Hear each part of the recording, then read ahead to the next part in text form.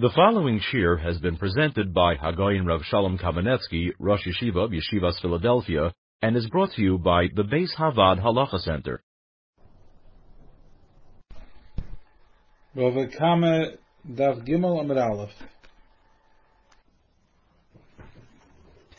interesting shaila was once posed, supposedly to Reb Chaim Brisker. There was a collector of stamps in the city that had two very expensive stamps that were very, very rare. Because of their rarity, each stamp was worth 1,000 ruble. The person came along and destroyed one of those two stamps. Understandably, what he did was osir. The beduba here is a question of whether or not he's chayav to pay. Why? Having destroyed one of the two stamps, understandably the other stamp became a very big ikar mitzvah. At this point, the other stamp went up in value to $2,000. He claimed, true, I destroyed one stamp, but I incurred no loss of money. He lost nothing, being that the other stamp went up in value and became worth $2,000.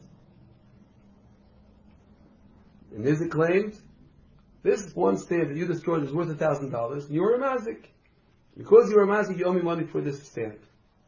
Simply put, the shaila boils down to whether the meister mazik, doing an action which causes someone else loss, the action per se makes a loss. And we don't deal with the fact that someone else may have gained money on account of the same action. Is that sufficient to call that a meister mazik? Or do we say no, because this very action caused the nizik, the one that was damaged, to have a gain of money, which sets off the loss incurred, it is no longer a meister mazik. The Chaim's response supposedly was, it depends. If it was totally offset by the gain, that is to say, the case we described is one stamp was worth $1,000, the second another $1,000, and with the destruction of one of the two stamps, the value appreciated to $2,000. The action incurred no loss at all. Being that it offset the entire loss of money, it is not considered a meiser mazik. However, it would not totally offset the loss of money. That is to say, now this one remaining stamp is worth less than $2,000, whatever it should be, but the meiser mazik at this point has caused the loss. This is enough to say that this act was a meiser mazik, and he's obligated to pay the entire value of the first stamp, the stamp that was destroyed. He brought an interesting raya from the Sugis HaGemara here that Gimel Amid Aleph that we're discussing today. The Gemara has a discussion describing the mazik of Shein and Regel. The Shilach has be'iro yubir b'stei.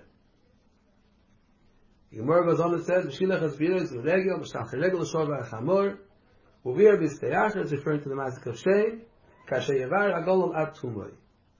The Gemara says though, had we not had the pasuk telling us that this part of the pasuk refers to the mazik of Regel, would have said the pasuk here refers to the mazik of Shein.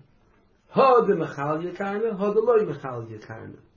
There are two ways of making the mazik of Shein. One which the Gemara calls is mechal yekarna, destroys the keren, the principle completely. Ha de loy mechal yekarna doesn't destroy the keren completely. The issue was raised is, how do we describe the mazik of loy mechal yekarna? Rashi tells us, the animal ate the shachas, he ate the tvua before it was fully produced, and it's going to grow back, avaloy kibat chila. It means the hezek that was done was a hezek of tvua, which will eventually cover itself, it'll recover what was there before, avaloy kibat chila, not the way it was till this point. Tosfos takes issue with that. Tosfos says that's not shat. Seemingly he understands that insofar that what the behemoth ate is something the Baalim could have taken as well, that would be considered mechal yikarna. Everything the animal ate was totally destroyed, and he is liable to the Baalim, to the Baal HaShachas. The Rashba is mastik Rashi. The Rashba says,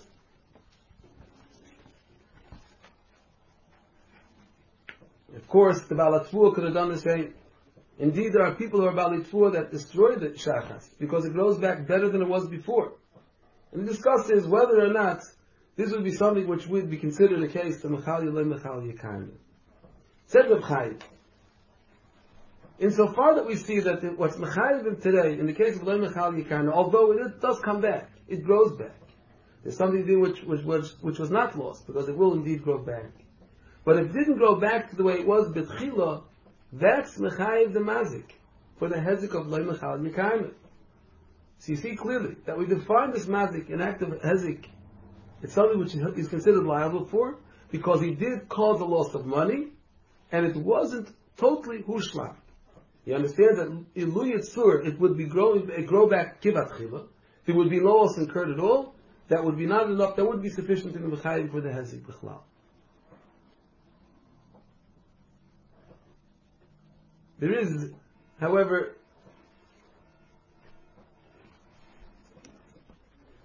a more relevant question is actually current.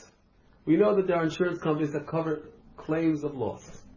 If Ruvain damages Shimon's chayfetz, smashes into his car, Shimon has every right to go after insurance and have the insurance come and pay for that. Thereby, Reuben claims, I can't be considered a mazik. After all, you do have money coming from elsewhere to cover the loss. So why should I be considered a mazik? Indeed, we can take this a step further. Reuben inadvertently damaged Shimon's car. He didn't know who Shimon was. Shimon, finding his car damaged, filed a claim with the insurance company. And they honored his claim, and they gave him full payment back for the damage of the car. Following year, Erev Yom Kippur, Shimon gets a knock on the door. I'm Reuben, I tracked you down. It was I who inadvertently damaged your car, and ready to pay full damages. In this circumstance, he has indeed been paid in full for the damages incurred. There's no chiyuv for Shimon to return the money to the insurance company, because here he can make the claim that it's a case of hafkos halvaos, case in hand. The insurance company has given him the money. Accidentally or not accidentally, he took the money in good faith. He didn't steal the money. At this point, it probably would be considered a case of avedas akul, which he had no chiyuv to return. Not giving it back would be a clear case of hafkos halvaos. Indeed, it would be hard for him to give back the money to where it should go. The insurance company would find it difficult to take the money back, as the case would be. So now he has a loss incurred. He's been fully paid for the loss. Reuben wants to pay him for the damages as well. What do we do at this point? This actually raises another point. When I do damage to this fellow's stamp, indeed I've destroyed one stamp, and with that the value of the second stamp has gone up. It was my very action that increased the value. What would be if I decide to make a big campaign and advertise the other fellow's stamp, and it really goes up in value more and more? Am I now somebody who has given him, what have I done for him? True, I advertised, I invested, I did all kinds of things to make sure. I have no claim to him. Let's take this a step further. If I have one stamp, which is very rare, and my friend has a second stamp, which is also very rare, and I destroy my stamp, do I have the right to demand payment from the other owner of the stamp with the din of yored? I can claim I was mashpiach nechosov. Indeed, it may be called asur lekach. Do I have the right to say that I was mashpiach nechosov, and therefore he should be mechuyev to pay me for the added value of the stamp? Of course not. That's not a hashpacha. I may have been goyim, and I can have people pay more money for it. But I have not made anything worth more. I have not done any hashpacha b'nechosim didei. In the case of mazik, where I do a hezik, and that same hezik increases the value of something else, that may have been like the insurance company laying money out and paying for the damages. That doesn't take away the liability that I have here at all. Even in the case where Rav Chaim supposedly answered and said that if the value is indeed completely covered the loss, it's offset completely by the increased value of the chayvitz that he has b'shusay now, we could still say that this is a chiyav mazik mamash. I've made a damage. I've destroyed his stamp. The fact that I've given him an opportunity with any other means that the other stamp becomes worth more has nothing at all to do with the mazik and the loss that I've done.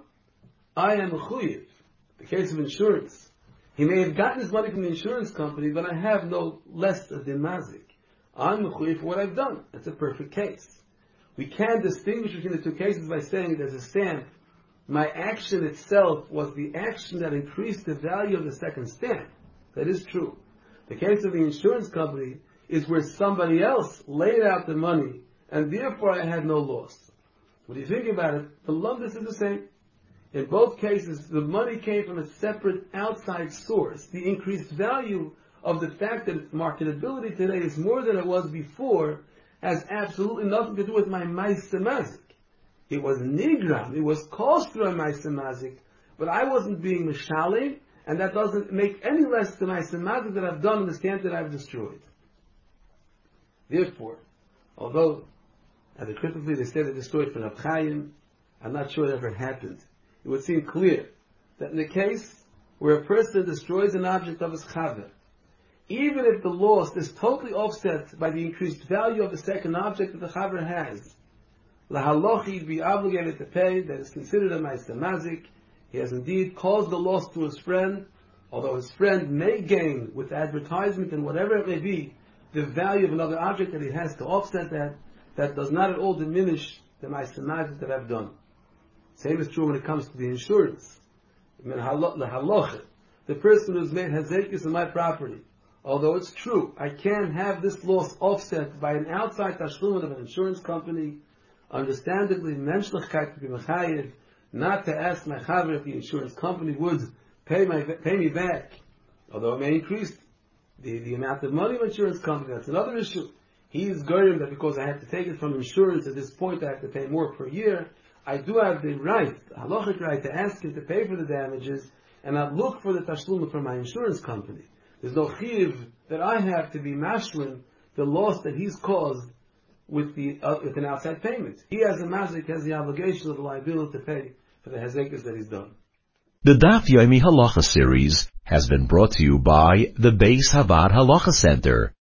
To reach the center for halacha consultation, service, educational seminars, or media, please call 1-888-485-VAAD. That's 1-888-485-8223.